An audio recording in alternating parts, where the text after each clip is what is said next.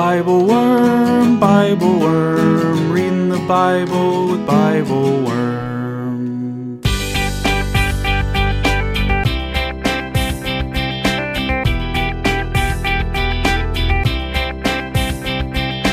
Welcome to Bible Worm, getting to the core of the biblical text. I'm Dr. Robert Williamson, professor of religious studies at Hendrix College and the founding pastor of Mercy Community Church in Little Rock. And I'm Dr. Amy Robertson, Director of Lifelong Learning at Congregation Or Hadash in Sandy Springs, Georgia. We're here every week to discuss the biblical text, both as biblical scholars and as people of faith, one Jewish, one Christian. This week we're reading the story of Jesus turning water into wine at a wedding in Cana in John 2, verses 1 to 11. We talk about the improvisational nature of Jesus' first miraculous sign, which he does at the urging of his mother, even though it's not yet his time. And we wonder whether we, too, might be improvisational when it comes to fulfilling our own callings. We ponder the subtlety of Jesus' first miracle, which almost no one seems to notice, and which the bridegroom ultimately gets credit for. And we wonder what else God might be up to in the world today that nobody seems to notice. And we talk about abundant wine as a sign of the arrival of the Messianic age, and imagine the hospitality of God's coming kingdom, which has plenty of merriment to go around. Thanks for joining us.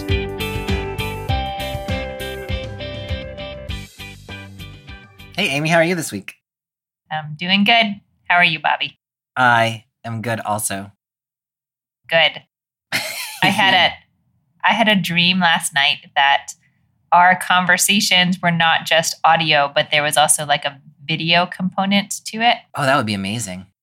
It would not be, at least not the way it played out in my dream, because I was like recording it from bed, which I do not record. I record these podcasts from many different places, but not from bed. Yeah. But I really looked a hot mess in the dream video Bible Worm episode. Well, you look very professional right now. Oh, good. That's great. Yeah, because you're at work though, right? I'm at work. Yeah. I'm at work. Mm-hmm. I will say that, do you remember this? When we first started Bible Worm, we had sort of imagined that maybe we would post videos of our conversations. And so we were actually trying to I don't even know what we were trying to do. To look like something? Trying to look like we were not ridiculous. Yeah. No, trying to look like I'm glad we didn't do that. It turns out that editing video is complicated in a way that editing audio is not complicated. Because it has to line up, Yeah. You can't just cut something out and then you're looking all weird. Oh my God. That would be so stressful to me if there were videos involved in this. Yeah. I'm glad there are not. I don't know that anybody really wants to watch a video of I don't know why they would want to talking. do that. No. Yeah. Mm-hmm. All right. So anyway. Maybe someday we'll do that. We'll just do it for kicks and just see. It'll go out to our Patreon supporters at you'd have like $1,000 a month level. Oh no, you just reminded me that I said I was going to wear my wedding dress today for our reading, and I forgot. No. I'm not wearing my wedding dress. Should we get back on the call later? I guess so. Okay. See you next time. So today we're talking about the wedding at Cana, which is why a wedding dress would have been appropriate. So appropriate. There would be nothing bizarre about me wearing a wedding dress to work. Yeah. To talk about everybody would be like, Amy, she's totally fine. She's totally fine. No right? All the people in the synagogue. No. Why are you? Oh, because I was reading about the wedding in the New Testament. Just tell all my congregants. Yeah, it doesn't get any better when you explain it. Doesn't get any better. No. I just got married in a gray suit, and I still have that suit. I could go put that suit on, but it would just be me wearing a gray suit. Instead of the Daddy Shark t-shirt that I currently have on. He is wearing a Daddy Shark t-shirt. Yeah. It's laundry day. You can tell when laundry day comes around by the ridiculous things I end up wearing. I will say, not that you asked or that anyone cares, when I wear my Daddy Shark out in public, people comment on it almost every time. I was going to say, I don't think Daddy Shark is like laundry day level of Well, it's attire. Interesting because half the people are like, whoa, I love that shirt. Where did you get it? And half the people are like, dude, you should not be in public in a Daddy Shark t-shirt. People say that to you? Yeah. Mm-hmm. Or I'm sorry for you, man. I hate that song. Yeah. I think Daddy Shark, the song, maybe more than the concept. Yeah. People have very strong opinions about it. Strong feelings about it. Yeah. Mm-hmm. I have some T-shirts from candidates for presidential elections who did not win those elections. That's awesome. But who I was supporting. Ooh, like who? And so Ralph I have Nader. this is not a political podcast, Bobby. I'm not going to tell you Ralph Nader. But so I have to be very, sometimes I sort of accidentally wear one in a space where like that will draw negative attention. Yeah. It's one thing to wear it if your candidate wins, but I don't know how it feels. Anyway, I just have to be aware of what I'm doing. Doesn't mean I won't wear it. It just, I just, when I put it on, I think about where I'll be that day. Yeah, no, I think it takes a certain amount of commitment to candidate to wear a shirt of a losing candidate like that. Yeah, like after the fact, keep wearing it. Mm-hmm. Yeah, I appreciate that. All right, well, that's laundry day. So neither one of us is wearing wedding attire, but we are in the second chapter of the Gospel of John, in which we get the story of Jesus and his mother at a wedding in Cana. Mm-hmm. We are just in the next verse from where we were last time. Anything that we need that has come up that we need to clarify about what I have nothing to add to where we were last time. Okay. All right. Well, then let's just jump on in. I am in chapter 2 of the Gospel of John, starting with verse 1, and I'm reading in the Common English translation. On the third day, there was a wedding in Cana of Galilee. Jesus' mother was there, and Jesus and his disciples were also invited to the celebration. When the wine ran out, Jesus' mother said to him, "They don't have any wine." Jesus replied, "Woman." I don't know how to intone this. I don't know how to intone this either. You could make it like real, like woman, or, like woman. And I don't know how, like, I feel like whichever way you do it, you're making some interpretive You're moves. making an interpretive decision, yeah. Mm-hmm. So I'm just going to... Woman, what does that have to do with me? Robot Jesus, who has no emotions behind what he says here. I like that. Jesus replied, "Woman, what does that have to do with me? My time hasn't come yet." His mother told the servants, "Do whatever he tells you." Okay, it's not entirely clear where to transition in this text, but we're going to stop right there and transition the scene. Yeah. All right, so we're at a wedding. We're in Cana of Galilee. Any thoughts about, does Cana matter at all? I mean, I know it matters. Like, it's a place. Every place matters. Every place matters. I mean, I will say what drew my attention first was just, he's still in Galilee. It told us yesterday that he went up to Galilee. And I love the time stamp on it, like on the third day. So like if you count backwards, on the first day, John the Baptist points out Jesus to some disciples, and two of them sort of go and follow. And then on the second day, Jesus goes to Galilee and winds up with two other disciples. And on the third day, they go to a wedding. Yeah, I think that third day is important. I actually read it a little differently, so I'm curious what you think. In verse 19, back in chapter 1, we get the Jewish leaders show up. Yeah. And then in verse 29, the next day, John saw Jesus coming to him. And then in verse 35, the next day, John was standing with two of his disciples. And then in verse 43, the next day, Jesus wanted to go to Galilee. So we've had 4 days in chapter 1. And then we get the third day, I think, maybe means the third day after that fourth day, which would make it the seventh day. Oh, yeah, that could... Oh, we do like sevens. We love sevens. We also like threes. Christians especially like threes. Yeah. So to have a 3 and a 7 in there would be very satisfying. Yeah. Mm-hmm. One of the things that I think is interesting about John is like he's lingering in this first... Like we're in chapter 2 of the gospel, and we're still in the first week of the, however you count it, we're still in the first week of things. So it's been very, very slow. If we were in the Gospel of Mark by now, we'd be like halfway to Jesus's ministry, Yeah. Yeah. No, I like that. Okay, wait, tease out for me some more the seventh day. Well, I don't Can you? I mean, we don't know what day we started on. Yeah. And a wedding wouldn't be on Shabbat, but... Presumably no. Will you tease out the resonance for the seventh day for this early Christian community as you're seeing it? Yeah, I mean, so it's interesting because it's not, I think you're exactly right. It's not the seventh day, like we're on the Sabbath day. But I do think that it's significant that we have a 7-day period of which this is the seventh day, which of course Yeah. puts you back in the mindset of, say, creation and the completion of things. And so I don't quite know, one way to put it together is this is the seventh day is the completion of this sort of introductory movement of the gospel. You could think of it as here, we're expecting some sort of fulfillment of some things like this. This is going to be Jesus's first sign that he gives. Spoiler alert. Mm-hmm.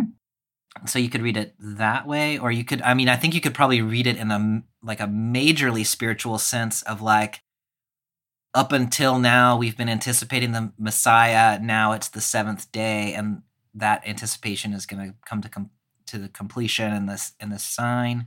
I don't know. I just don't know. As with many things with John, Right. Yeah, I don't know how far to read into it. Totally. That's John, right? He'll Yeah. open the door a little bit and then open a lot of doors and just see what you want to go into. I love thinking about the seventh day in relationship to creation. Not as we said, they're not saying this is happening on the Sabbath.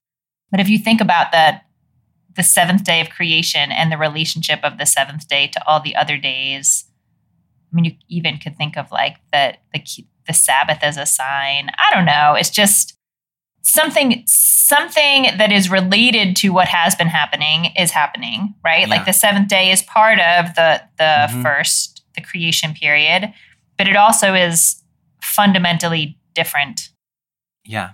in some way, Yeah. It's That's also very interesting because John does not say on the seventh day there was a wedding. That's He says on the right. third day. And so you have to That's have been right. actually paying some attention. Yeah. And especially if you were imagining this as an oral, originally an oral audience would have had to be okay, we're on day. Let's see, we've Right. had 1, 2, 3, 4, 3 more, 4 plus 3. It Right. takes you a little work to get to 7. John doesn't mind making us work. No, he does not. John doesn't mind that. So let's talk about the third day then. Yeah. I will say when I read the third day just with my, Jewish perspective, it didn't mean a whole heck of a lot to me. Sure, yeah. But it would mean more, I think, in a Christian context. Yeah, at least in the Christian context that I move in, when you hear the third day in the Apostles' Creed, which many churches say, on the third day he arose again from the dead. Mm. And so that language of third day just kind of clicks in your head. Whether John has that in mind or not, Yeah, I don't know. not so clear. Yeah, because he wasn't reciting the Apostles' Creed, probably. He wasn't, and he actually doesn't use the language of third day anywhere else in his gospel. It's implied in the resurrection narrative, Jesus is crucified on a Friday and resurrected on Sunday, so it's the third day, but he doesn't actually use that. John doesn't actually use that language. Yeah. So I know there's a whole line of interpretation among Christians that think, okay, third day, now we're in resurrection. Let's read this story through the story of crucifixion and resurrection. That part, I actually think John is trying to get us to read the resurrection in light of this, as we'll see. But I'm not sure third day is actually part of that process. I don't know. Yeah. So interesting. But you started out asking me about Cana. About Cana. And I just totally diverted because I was I don't have any thoughts about Cana. Do you have thoughts about Cana? Cana is very uninteresting. Oh, great. Okay, good. It was a trick question. It was a trick question. I don't. Yeah. Okay. To me, it's interesting that it's in Galilee. We're sort of, we're near-ish to Nazareth, where Jesus is said to be from. Mm-hmm. We're not near the lake of Galilee, the Sea of Galilee right now, and so, but we don't know about Cana. I think it appears again later in John. I can't remember in what context, but otherwise we don't know anything about it. I do think, as you were saying, that it's interesting that we're in Galilee. In the Synoptic Gospels, as you might have noticed, Jesus does the early part of his life in Galilee and then just kind of goes to Jerusalem at the very end. So last year in the Gospel of Luke, there was that verse in chapter 9 where Jesus set his face toward Jerusalem. He was in Galilee before that. He went to Jerusalem after that, and sort of a one-way journey. Mm-hmm. In John's Gospel, Jesus goes back and forth. And that's interesting. Yeah, it's really quite different. And John's Gospel seems to take place over a period of at least 3 years. We get 3 different Passovers narrated, where the Synoptics only mention one. And so maybe there's a 1 year journey to Jerusalem in the Synoptics and a 3-year kind of back and forth. Yeah. Very interesting. People in Galilee tend to be more receptive of Jesus, both in the Synoptics and in John, than people in Jerusalem, for reasons that we have talked about before and can talk about again. And we'll talk about again. Mm-hmm. Yeah. So we're at a wedding, which I don't know. Like, somehow the wedding is surprising to me in the context of the narrative, because I guess we just haven't really seen weddings. Yeah. Any thoughts about the setting of this story being at a wedding? I think as a modern person, it feels really funny. Like all of a sudden, I don't know, you picture like the movie Wedding Crashers. I mean, I know it says they were invited to the wedding, but like, yeah. I don't know. I guess I'm like thinking about the reception, and I don't know. I will say at least in Jewish tradition as I know it, which I think goes back pretty far, like there is an imperative, there is a commandment to rejoice with the bride and the groom on their wedding day. Yeah. And like the idea that, I'll just say here, there are all sorts of like, I feel very aware that I'm using heteronormative language, and that's just sort of the way it was passed through tradition, but there certainly are updated conversations happening in the Jewish community about all of that. But just put a little pin in that. Like really the union between two adults who are going to form a household together was so critical to the functioning. It was just understood to be so critical to the functioning of society that even though, once you've been to 10 weddings, they get kind of old and you don't, like maybe you don't really want to go to another wedding. Yeah. It kind of was a religious obligation to go. Interesting. And celebrate with people so that they, would feel joy on that day. So I agree, like reading it as a modern person, I'm like, a wedding? Yeah. Like picturing it, hotel ballroom and a DJ, but yeah. I don't know. I'm trying to dig into that requirement to be joyful. The fact that Jesus and his mother are both invited makes a lot of interpreters think that this was probably a family affair. Somebody in Jesus's family was getting married, although, I mean, it's not necessarily obvious. What's interesting to me is Jesus's disciples are there, and he just met those guys like literally 3 days ago. Yeah. I guess you just invite your friends. Yeah, I mean, it's interesting. I almost was surprised, I don't know why exactly, to see the specification that Jesus and his disciples had been invited. I guess I just sort of imagine these sort of, small, tightly knit communities where like someone's getting married. Yeah. It's not like you don't get specific invitations. People the community goes to the wedding because that's what you do. But you're right. Like it is specified here that Jesus is invited to the wedding. So I don't know. I don't know that there's too much to make out of that. The disciples in particular are at a wedding that I'm not sure that maybe they're all kind of from around. No, they're from Bethany. Anyway. They get to hang with Jesus wherever. They're all there. Yeah. Yeah. And we've seen in the first chapter of John this repeated come and see.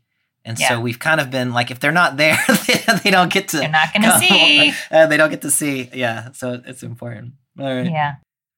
So the wine runs out, and Jesus' mother, who by the way is not called Mary in the Gospel of John. I don't know that is significant, but she's a little depersonalized. Yeah. From Matthew and Luke. What do you think is the significance of the setting of the story being a lack of wine at this wedding?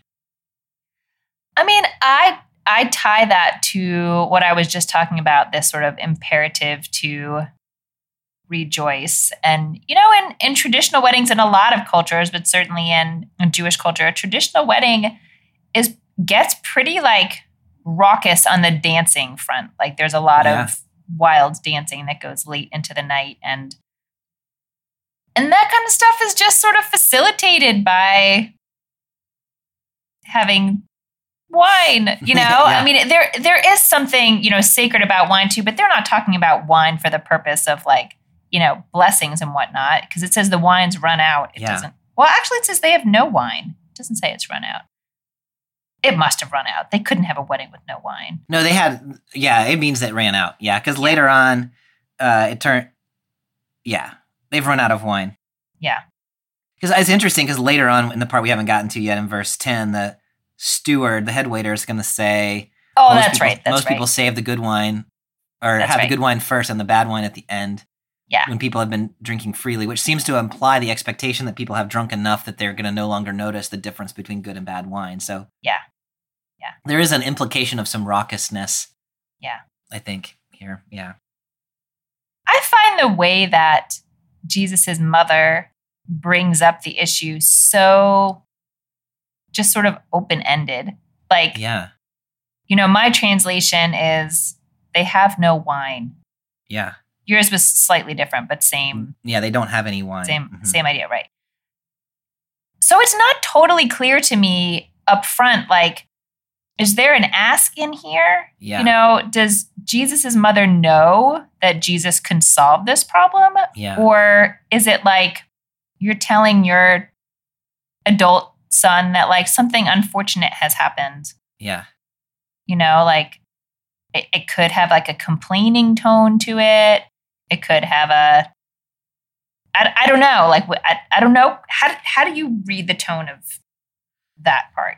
Yeah, because I think that's a great question, because she doesn't make a direct ask. I think that's really important. In verse 5, she's then going to say, "Do whatever he tells you," which seems to suggest she's expecting him to do something. Mm-hmm. Mm-hmm. And so I guess in light of those two That's verses true. together, I read it as her commenting on the situation with an expectation that he ought to be able to do something about it. Even though she hasn't asked him, like, she does not say, like, "You need to fix this problem, Jesus." Right. Now, whether we just don't know. Like, does she know what Jesus is capable of doing? We have no information about her. Does she Does she know think he's going to anything run to the corner store and, like, buy a box of wine? Like, Yeah. Like, she clearly holds him in esteem Yeah. because she thinks that however he responds to this situation will be the right thing and other people should do whatever he says to do. But yeah, I have no idea reading this, whether she has any real sense that Jesus is not like your typical 30-something. Yeah. My own kind of gut about it is that she does. And so there's this sort of private understanding about who Jesus is, but it is not yet public. Yeah. But that's kind of implied or inferred, I guess, from what Jesus says in response, "My time hasn't come yet." Yeah. Which to me suggests that they both have a knowledge that's going to be revealed, but now is not the time. Yeah. Thanks. Yeah, Jesus definitely understands what his mother said as expecting him to do something about it. And I just find that, I find their interaction kind of funny. Maybe like, I was actually trying to think like, okay, how old is Jesus here? Because it seems so like, it seems like a conversation I would have with my teenager. Like, Yeah. here's the problem that's happening. And like, what do you expect me to do about that? Yeah. Yeah, his response there, "Woman, what does that have to do with me?" I was having trouble intoning that when I was reading it earlier. How do you read his response there? It's so hard. Woman, starting a sentence with woman in English is like, that's just kind of unacceptable. Like, Yeah. but I don't know how it would sound in Greek. And, my study Bible says that it is used before other revelations to women in the gospel. Yeah. So maybe it doesn't have a harshness to it, but it is certainly impersonal. Yeah. Like, he doesn't say mother, Yeah. I love that, Amy. I think that's exactly right. I don't think there's a harshness in the way that we hear a harshness. Yeah. But I do think that what you're saying about impersonal, breaking a little bit the familial connection, I think is right. He addresses her in the way that he addresses other women in the Gospel of John who are not his mother. Yeah. Which is not rude, but it's also not warm. Yeah. Yeah, this is something that's always hard for me in reading the Gospels that we've read so far anyway and I think I'm sort of coming around to understand why it's important in the context of this story. But, reading this, I just this week was reading the part of the Joseph story at the end of Genesis, where Joseph is already this, the number 2 guy in Egypt who's saving everyone from the famine and very powerful, obviously a different kind of powerful than what we're talking about with Jesus. But when he finally is reunited with his father goes where he's going in Egypt and Joseph goes to him. And it just is such a though Joseph is the person who holds all the power, all the worldly power, he honors his father because his father is his father. And there is a commandment to honor your parents. And that's what that looks like. And so every time I see Jesus have to sort of push back against the earthly parents, either in his situation or in encouraging his followers to not feel beholden to past generations because they're being asked to do something new. Oh, it's a real tension point for me. I get it, sort of, but. Yeah, and in the synoptics, like in Luke last year, we saw that line where Jesus says, "Who are my mother and brother and sisters?" I don't even know what you're talking about. Mm-hmm. Or else in chapter 10 of Luke, I think he says, "Whoever does not hate their mother and father has no place in my kingdom," or whatever that line is. And I think it's in 10:46. There's some pretty harsh language in some of the Gospels. Yeah. Mm-hmm. Here, it's not quite so strong, but I think it's in the same ballpark. This is John's version of that. What does that have to do with me? Sort of saying maybe this is a family wedding. Maybe you're my mom, but I don't know. I don't know. But then, interestingly, it turns out he's going to do it anyway. So, he does honor his mother's implied wishes, but by way of sort of saying, I'm not doing this because you asked me to, or something, maybe. Yeah. That's what made it seem so much like a parent-teen interaction to me. It's the question, it's very passive aggressive. The question's not quite asked. The response is, what does that have to do with me? And then without any further conversation, they just do what it was that wasn't asked, but was actually desired. Although she comes back in verse 5, which I love, and just tells the servants, do what he tells you. He has just sort of said, I'm not going to do anything, Mom, woman. And then she says, do whatever he says. She knows, or she is exerting pressure. I don't quite know, but. Maybe, or I could definitely see it being that way, or I could see it being I'm stepping back. Whatever you say. I don't know. But I guess it suggests that he's going to tell them to do something. I think she is very clearly suggesting that she thinks he ought to do something. And whether she thinks he will do something or not maybe is a little bit left open. But that's sort of and publicly saying to Jesus in a way that, he's been sort of put on the spot in front of some people. We don't know exactly who, but seems like he's got a little bit of a reputation or something now to uphold. Any thoughts about, so one of the ways that I read this text is, we talked about running out of wine is about not being able to celebrate properly, which I think is right. I also read this in a little bit of an honor-shame context.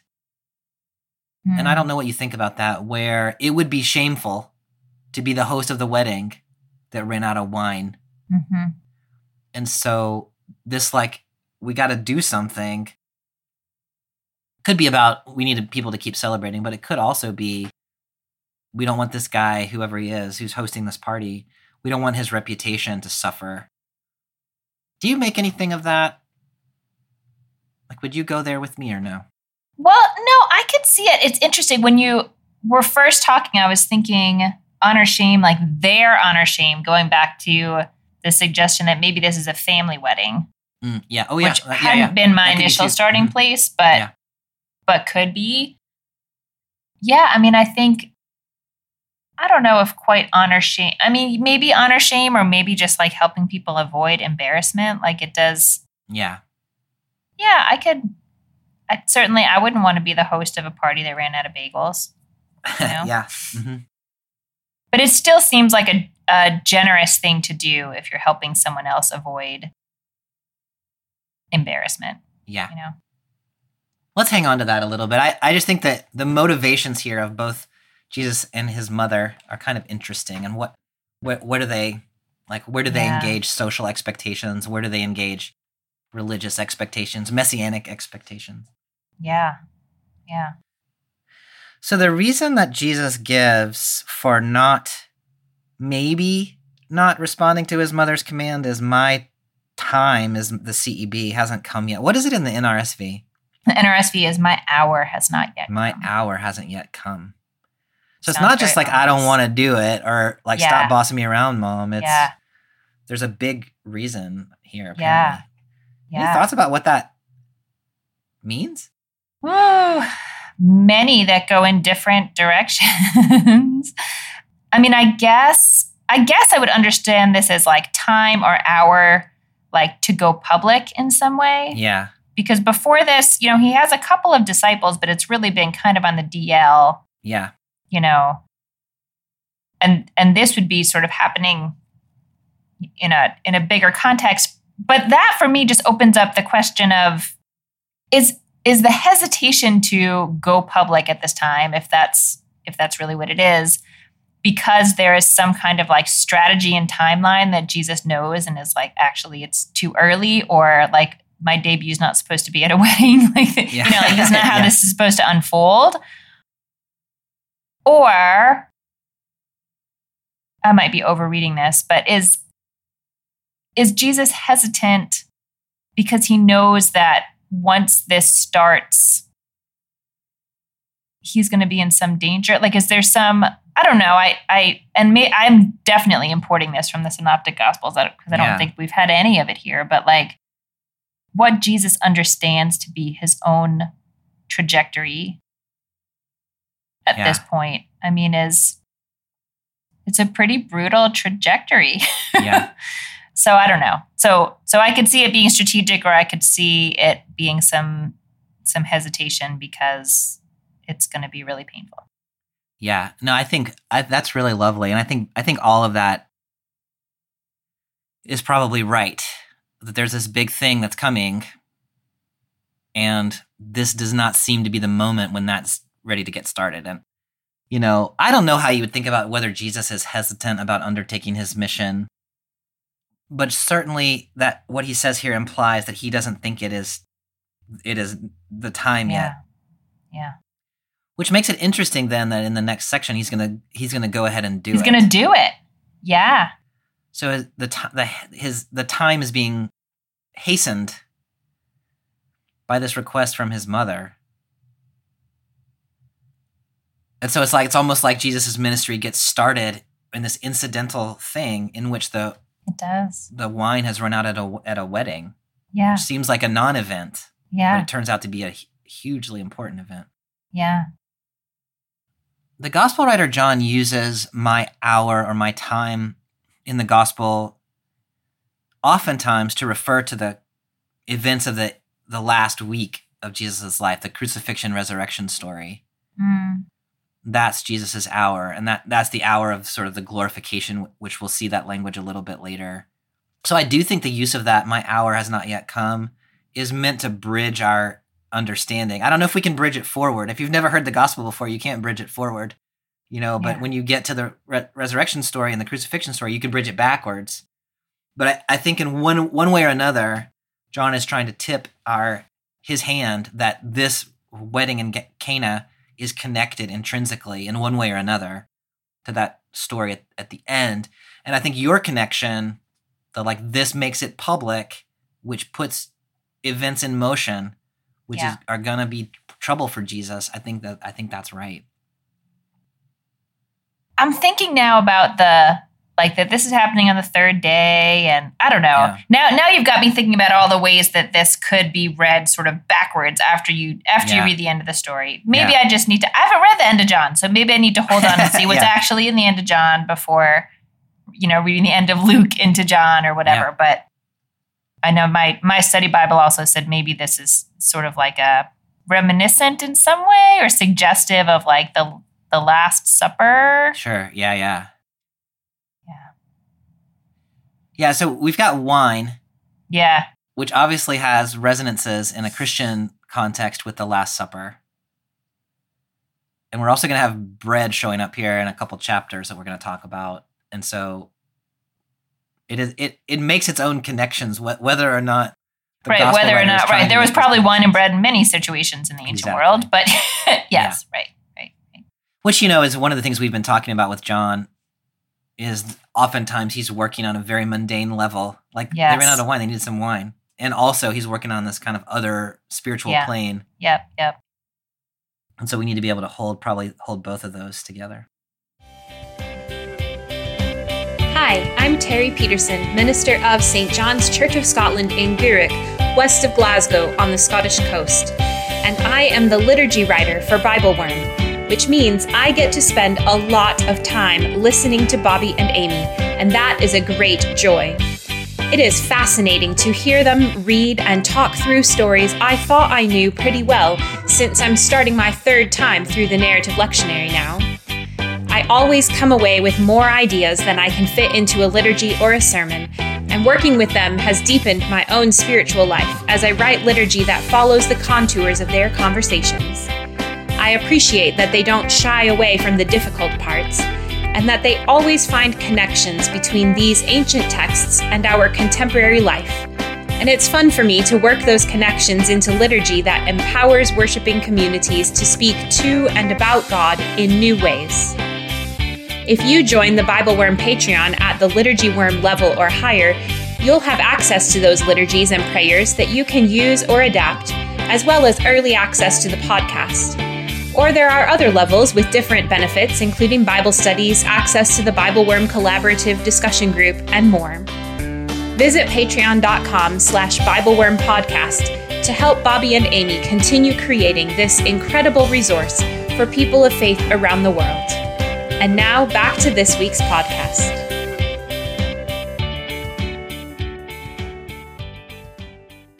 Okay, so Jesus has some hesitation then about my hour has not yet come. His mother just says, do whatever he says, and then Jesus is going to move ahead with the thing. Yeah. Starting in verse 6. Nearby were 6 stone water jars used for the Jewish cleansing ritual, each able to hold about 20 or 30 gallons. Jesus said to the servants, fill the jars with water, and they filled them to the brim. Then he told them, now draw some from them and take it to the head waiter. And they did. The head waiter tasted the water that had become wine. He didn't know where it came from, though the servants who had drawn the water knew. The head waiter called the groom and said, everyone serves the good wine first. They bring out the second-rate wine only when the guests are drinking freely. You kept the good wine until now. Okay, we're going to stop there, even though that leaves just one verse sort of hanging out there at the end. But this is the conclusion of the narration, and then the next verse is going to give us some interpretation. Yeah. So John is very specific in a way that we have not seen yet in John about these 6 stone water jars that are for a Jewish cleansing ritual that each hold 20 or 30 gallons. Like, that's a lot. He lingers. It's a lot of information. Yeah. What do you take out of that description of those jars that seems important? I mean, so the ritual that I know that I would assume they're referring to is called Netilat Yadayim, which is just the washing of the hands that happens before a meal.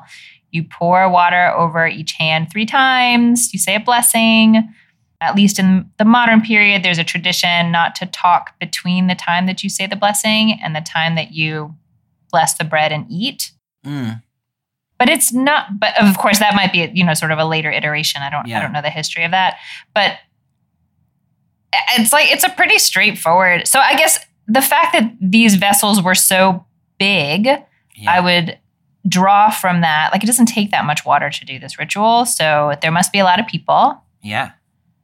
They were not using these vessels themselves, like, to pour the water of their hands. So I don't know if there was a spout like those, Gatorade coolers at soccer games, or probably that was technology that hadn't quite evolved yet. But there must have been some way to, get water smoothly from the container to use it in smaller portions. Yeah. Because, you have to pour it over your hands.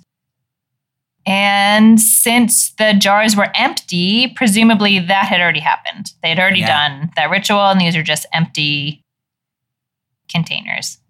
But that doesn't quite answer your question about why is there so much detail, other than maybe just to say there were a lot of people at this wedding. No, I think that's important. Yeah, that this is a big affair. I think that's important in itself. So we've got 6 stone jars, 20 or 30 gallons each. So we're talking about 120 to 180 gallons of water to ritual cleanse people's hands. Mm-hmm. That's a lot of people. Like, That's a lot of people, right? They're not bathing in this water, but yeah. So we imagine a huge crowd. And I think what you're saying, I mean, it's not entirely clear. So they're going to have to fill them in verse 7, which I think you interpreted that as they're empty, which I think is probably right. One could, in theory, read it as they've been partially used. Partially used. But that's not as interesting a story. Like, partially used water. So yeah. So I think that they have been used in the ritual preparation for the meal, and we assume that the meal has sort of happened. The other detail that's in there is that they're stone, which I think the first place that I would go with stone is, so they're not clay, basically, which I think is ideal for ritual jars in ancient Judaism, because the stone is thought to not absorb impurities in the way that clay does. And so you prefer to have a stone jar for ritual purposes. I don't know. I mean, that's kind of an interesting detail that he specifies that. And then I don't know if we ought to do anything more with that. Do you read anything there? I mean, I think, what you're saying is important, that for it's easier to keep something pure inside a stone vessel than a vessel made of something else. And maybe that it would be heavy. I don't know. I feel like I'm kind of really reaching here, but a stone vessel that holds that much, I don't know. That is true. Yeah. That is a serious vessel. Mm-hmm. That's right. Okay, so the miracle itself, somebody pointed out, which I think is important, in the Bible Room Collaborative the other day, that John doesn't actually use the word miracle very often. I keep using it because it's miraculous what is happening here. But John likes the word sign, which we can talk about a little bit later. Yeah. So if I use the word miracle, you can just transpose it in your head to sign. When I say miracle, I mean sign. Whenever I say Paul, I meant Aristotle. What was that thing that... I don't remember. I just remember John Hayes of blessed memory would say that. Yeah. Some professor that he knew, that I think it was like whenever I sent out a note to his students or something that said in the last lecture, whenever I said Aristotle, I meant Paul or something. But I remember the line, but I don't remember what it was about. So anyway, okay. So the miracle that Jesus does here is so subtle. I mean, it's not at all subtle, but it's also really subtle. He tells them to fill the jars, and so they fill the jars. And then he says, now take some to the waiter. And they take it to the waiter, and it's wine. But we never, there was no moment. You know what I mean? Yeah. It's very understated. Yeah. Do you, I don't know. I mean, I think for me, this will tie into to a question I have about the last verse that we can get into more. But this is, it's public, but it's not very public. It feels like it's paying the Starbucks bill for the person behind you or whatever. Who would know what actually happened? The steward doesn't think that there was anything miraculous happening. He thinks they saved the good wine for later. Did the bridegroom even know they had run out of wine? Yeah. Before, I don't know. And the guests, I don't know. It seems like this is kind of like an under the table miracle, under the table sign. And, I mean, because the only people who are said to know is the servants who had drawn the water knew. Yeah. But they're not really important in the sense, in the social sense of this story. And what you're noticing is that the head waiter actually calls the groom over and says, wow, you're awesome. You saved the good wine for the end. And so it's actually the groom who seems to be getting the social credit Yeah. for this thing that Jesus has done. Yeah. when Jesus said, like, it's not time yet, I can see why this didn't seem like the ideal way to start. Maybe this is like a compromise position for him. Like, he'll be like, okay, how can I do what my mom is asking without starting the timer to, like, without really, really, really starting in a way that I don't want to. Yeah. I love that. And I mean, to me, there's something so important about this miracle being done low key. So there is something really profoundly world changing that is happening in this story from the framework of John anyway. And nobody knows it. I just think that's so interesting. Like, it reminds me a little bit of that conversation that we had about Samuel anointing David a few months ago. Yeah. Where there's this whole thing that's happening at this celebration. Yeah. But only a few people actually realize what is going on. Yeah. Yeah. Seems similar here. Okay, I think you're going to tell me that John always works on two levels. So the answer to my question is yes, but I'll ask my question anyway. Yeah. So it says everyone serves a good wine first, but you saved it until now. Yeah. When you read this, does it hit you as we're not really just talking about wine here? Like Jesus is the wine, or I don't know, something along those lines? Yeah, what I think is that John's always working on two levels. You think? He's working on more than one level for sure. Yeah, right, not just two. So, so I think he is working on the mundane level here, which is to say, it is the nature of this thing Jesus has done that it sort of violates social protocols in a positive way, right? Like, it is hospitality exceeding hospitality.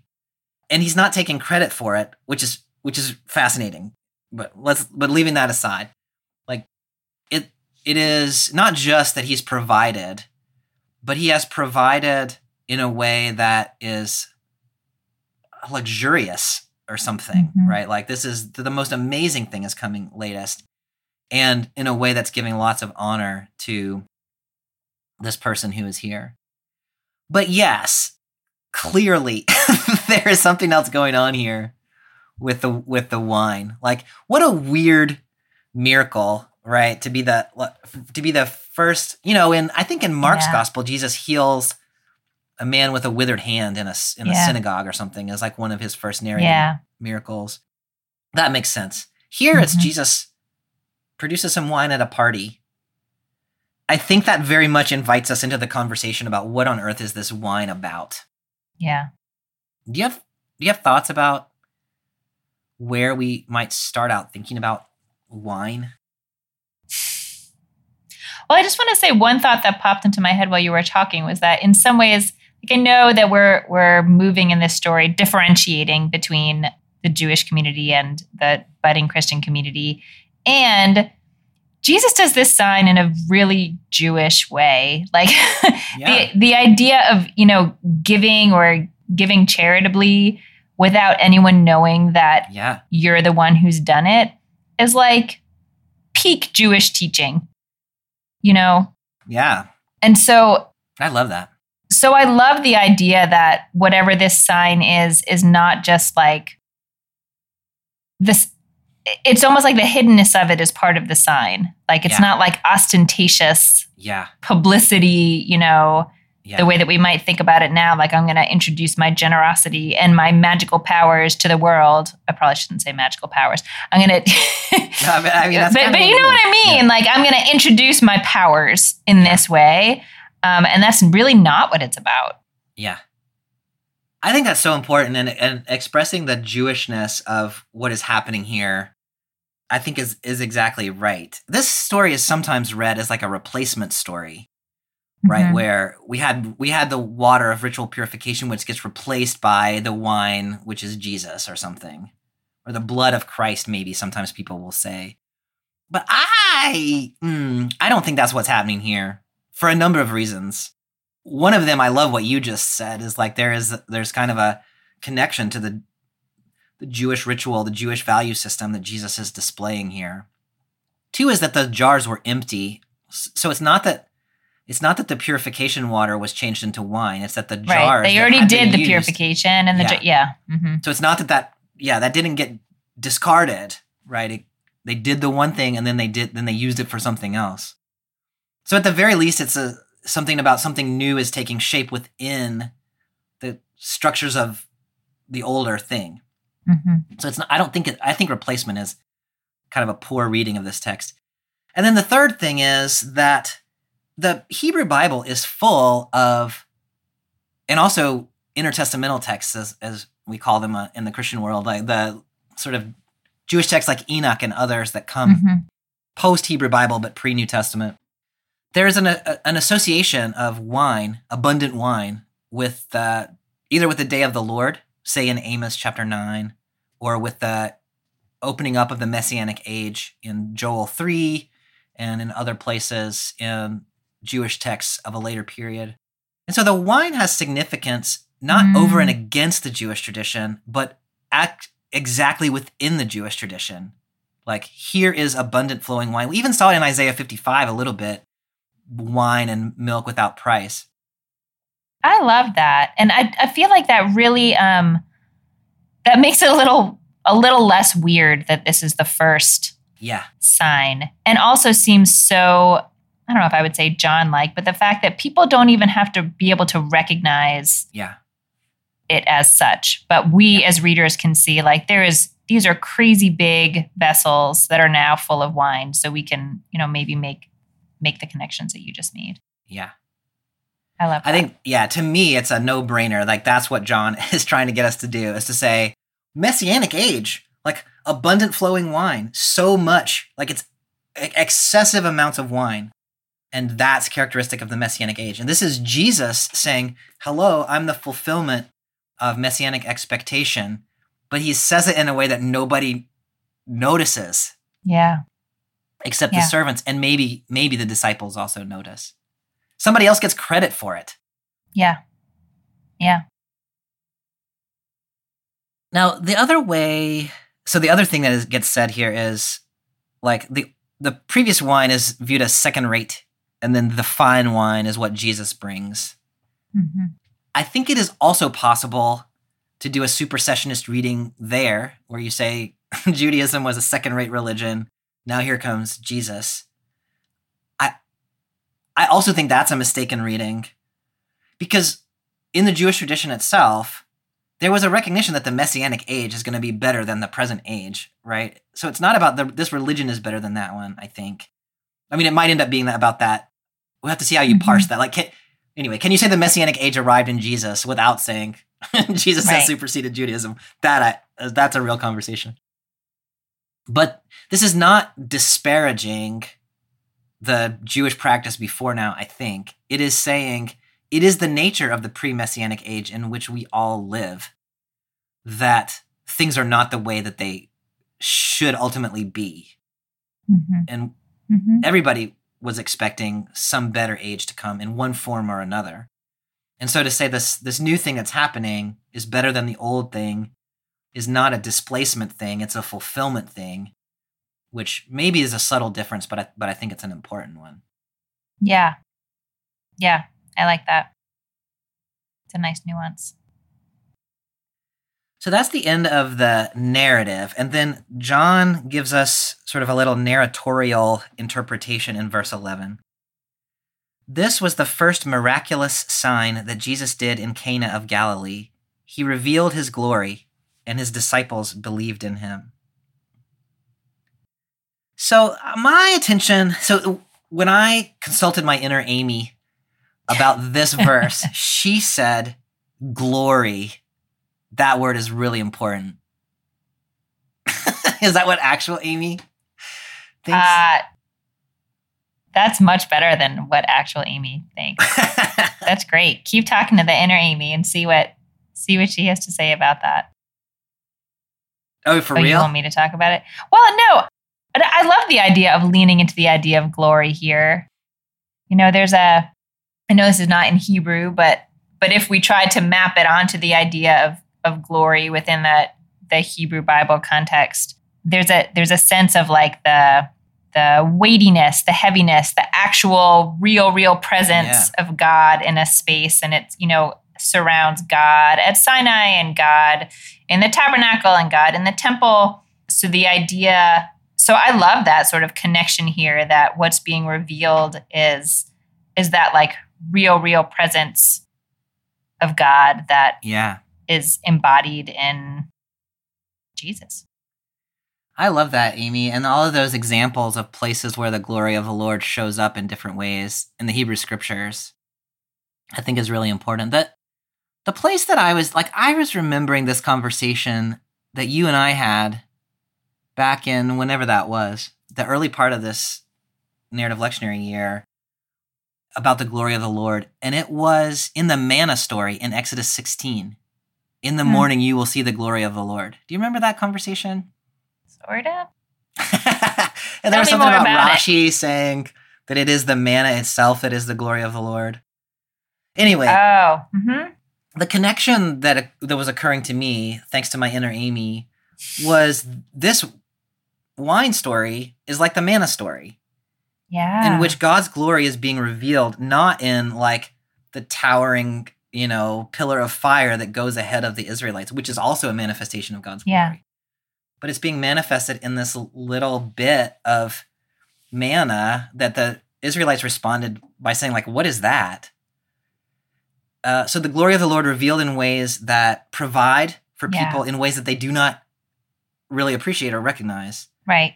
Because it's nothing like crazy looking, we're giving you a little bit of nourishment. We're having wine at a wedding, it's, I love that. Yeah, and in some ways this is even like less obvious because then they were like in the desert and they needed food and now there's food. Now they're just at a wedding and everybody seems to be kind of drunk and they're just going to have more wine. It's like this is not a moment of desperation. This is a moment of celebration and yet there's the glory of the Lord kind of subtly present there as well. Yeah, I love that. The miracle of sustenance. The miracle of sustenance, yeah. I mean, this is a little more than sustenance, but like the miracle of like the everyday in some ways. I like the everyday and I like the subtlety. The glory of the Lord is revealed in subtle ways. It is miraculous, but it's not. But they don't see that part of it. Right. And, it is every day, but it is also like we have just inaugurated the Messianic age, I think. Yeah. But it's so subtle that nobody knows. The glory of the Lord is so subtle that nobody notices it, I think is really kind of an interesting idea. I love that so much because when I read this sentence, I was surprised that it was called a sign because I was like, a sign to who? Because nobody saw it. I mean, not nobody saw it, but very few people. Like this just seemed like a weird thing to do as a first sign. Yeah. But now I love it because of what you said, like the idea that this is intentionally quieter, and that it does have a real impact on sort of the fabric of creation, in the way you're saying, like it can be inaugurating the Messianic age, whether or not people recognize it as such in this moment. Yeah. But and I love that connection to the manna story. So it seems to be the people who actually understand what has happened in this text were the servants who drew the water. Yeah. And then this very last line, we get his disciples believed in him, which I think leads you to understand that the disciples also understood what happened. I think so. Yeah, I think so. So now we've got a little group of people within this bigger group who do know what's going on, which I think creates this kind of interesting insider-outsider motif that we've also seen, like the light came to the world and the world did not comprehend it or understand it or whatever. So the kingdom of heaven is sort of unfolding. The Messianic age is unfolding in this way that only a few people are paying enough attention. Do you think so the disciples already recognized something in Jesus, like something really profound. Yeah. To varying degrees. And so when it says they believed in him, do you feel like anything has changed? Like, I don't think it's used that particular turn of phrase before. Yeah. But the general idea that they believed in him sort of seemed implicit in the text before. Do you think anything has changed for the disciples, or is it just like further affirmation or maybe more information? I don't know. How do you read that? Yeah, we had a conversation, I can't remember if it was last week or the week before, about the repetition of come and see. And then the question was like, well, what did they see? Yeah. But they clearly saw something. Yeah. So the way that I've been reading this is the thing. This is the real come and see, right? Mm-hmm. So up until now, maybe they've seen enough to keep them around. But now they have seen this thing. I see. And that sort of cements it. Like, oh, there Yep. it is. We have expected, we have hoped, we've anticipated. Now we got it. Mm-hmm. I think there are probably other ways of reading that, though. Where do you go? I think that makes a lot of sense. And I think it's just a more sophisticated spin on my general sense that it's affirming of what they suspected or what they thought they knew. But I really like the idea that what they were seeing was enough to keep them following. Mm-hmm. And I mean, Nathanael says, "You are the Son of God. You're the King of Israel." So he had a pretty big, That's true. That is a fair he point. suspected a lot, but Yeah. But having this actual sign performed does seem like it would shift things. The other place that you could go with it, going back to our conversation from the fall as well, is it seems to me like belief is often iterative. Yes. So God is like, hey, I'm going to set you free from Egypt so that you will know that I am the Lord. And they're like, okay, got it. And then... Yep. I'll remember that for 5 minutes. Yeah. And they're like, okay, here's some manna so that you will know that I am the Lord. Yeah. I'm going to set you free from Babylon so that you will know that I am the Lord. There's this it's a process. Well, and yet I know that you and I have talked about the idea that belief is not something like you arrive and there you are, you finally made it, and you're going to stay in that state forever. Like, unfortunately, we're not. Like, most humans move in and out of, moments where they feel clarity in their belief.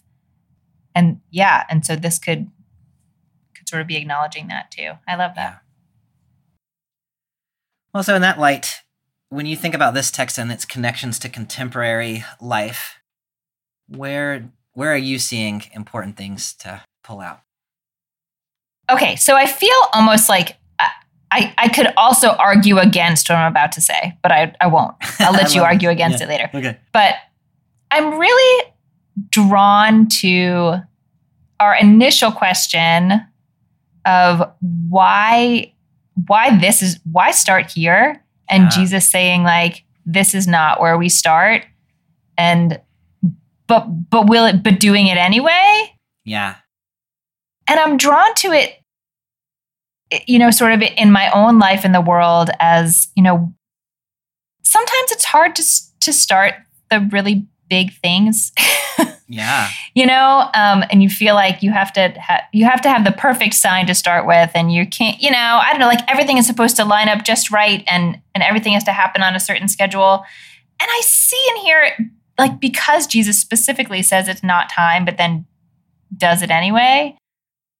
I don't know, this sort of affirmation that like there are actually a lot of right paths. Yeah. And sometimes it's okay to just take the one that's in front of you and not feel like you have to wait until everything is perfectly aligned and, all of that. Like, I feel like this is a little like, gentle push on my back to, like just why don't we just start here, because here's where we are. Yeah. Even though maybe it wasn't what you had in mind. Yeah, no, I love that. I don't know. I don't think that doesn't feel like very spiritually profound, but it feels very like in my lived existence in the world, like a really relevant little gentle shove. I love that, Amy. And I mean, I really do think there's something in this text that's important about that Jesus says it's not yet my time, which certainly implies that he had a sense of like how this thing was supposed to go. Mm-hmm. And he's sort of extemporaneously just shifted the plan. Like, let's improvise here. And he's doing it in response to his mother or in response to this social situation. And he's just like, yeah, let's just move on and make this thing happen, even though this is not the way it was supposed to go. Like both the notion that you and I could also live that way, and also the notion like this is the way the kingdom of heaven, like the messianic age is introduced into the world, is this like, oh yeah, mom, okay, like, I mean, woman, I'll go do this thing, even though I'm going to tell you I'm not going to do it. I'm going to go do it. Right. I'll sort of like be somewhat begrudgingly be like, fine. Yeah. Yeah. Now, I think my take on it is related, I think. Thinking about the glory of the Lord and the messianic age and the profundity of what is happening in this text, but it's happening in such kind of improvised, subtle, and ignored, overlooked ways. Yeah. I just think is so amazing. And, you know, the unfolding of the kingdom of heaven is about hospitality, social grace. You know, it's about like kingdom of heaven, make sure that the bridegroom is not going to be embarrassed on his wedding day, right? Yeah. It's going to make sure that people are provided for, not in ways that like are going to help them survive the wilderness in this case, but in ways that are going to help them like celebrate love and life even better. Like there's just so much in there about what the arrival of the messianic age looks like, and that it can look like a celebration. It does look like a celebration. It can be improvised. It does unfold in ways that are pretty subtle. And so, you know, we some of us spend a lot of time kind of looking up toward the heavens, waiting for Jesus to return on a cloud, you know, and to think like maybe the kingdom of heaven, maybe the messianic age like unfolds in front of us sort of all the time in ways that are subtle, in ways that are improvised, in ways that are building community, in ways that are celebrating life, and in ways that aren't even fully articulated. Like I love that detail in this text that the miracle is like, here's the water, now they scoop it out and it's wine, but you never saw the transformation. Right. Like sometimes you just see the results of the transformation without actually seeing that the transformation is taking place. Yeah. So I think that invites me as a Christian reader of this text into this kind of anticipation that maybe the kingdom of heaven is actually kind of all around, and the task is to look for it in the subtle places and participate in it in these kind of improvised ways, and not be waiting for some kind of earth-shattering transformation. Yeah. Which might happen or not. I don't know. Right. There are some pretty earth-shattering things that will happen over the course of this story, but yeah, it is really nice that I love that. I really love that. We need to pay better attention. That's it. Yeah, pay attention. Yeah. Well, Amy, next week we are in a super complicated story of Jesus going to Jerusalem and overturning the money changers in the temple, which interestingly occurs at the very end of the Synoptic Gospels. So we talked about it, Luke's version of it last year. In John's Gospel, it occurs right after his first sign. Now he's going to go to the temple and cause some trouble. So very interesting. I think this is, I don't know if it's the one from John, but this story, the way it occurs sort of in the Gospels in general, was the topic of a very long TikTok tweet. Oh, I don't know, something like that last year about that one of our listeners sent to us about whether this is how to read this sort of from a Jewish perspective. So I'll try to give that some thought. I look forward to the conversation. Yeah, me too. All right, Amy, I'll see you next week. Okay, bye. Bye.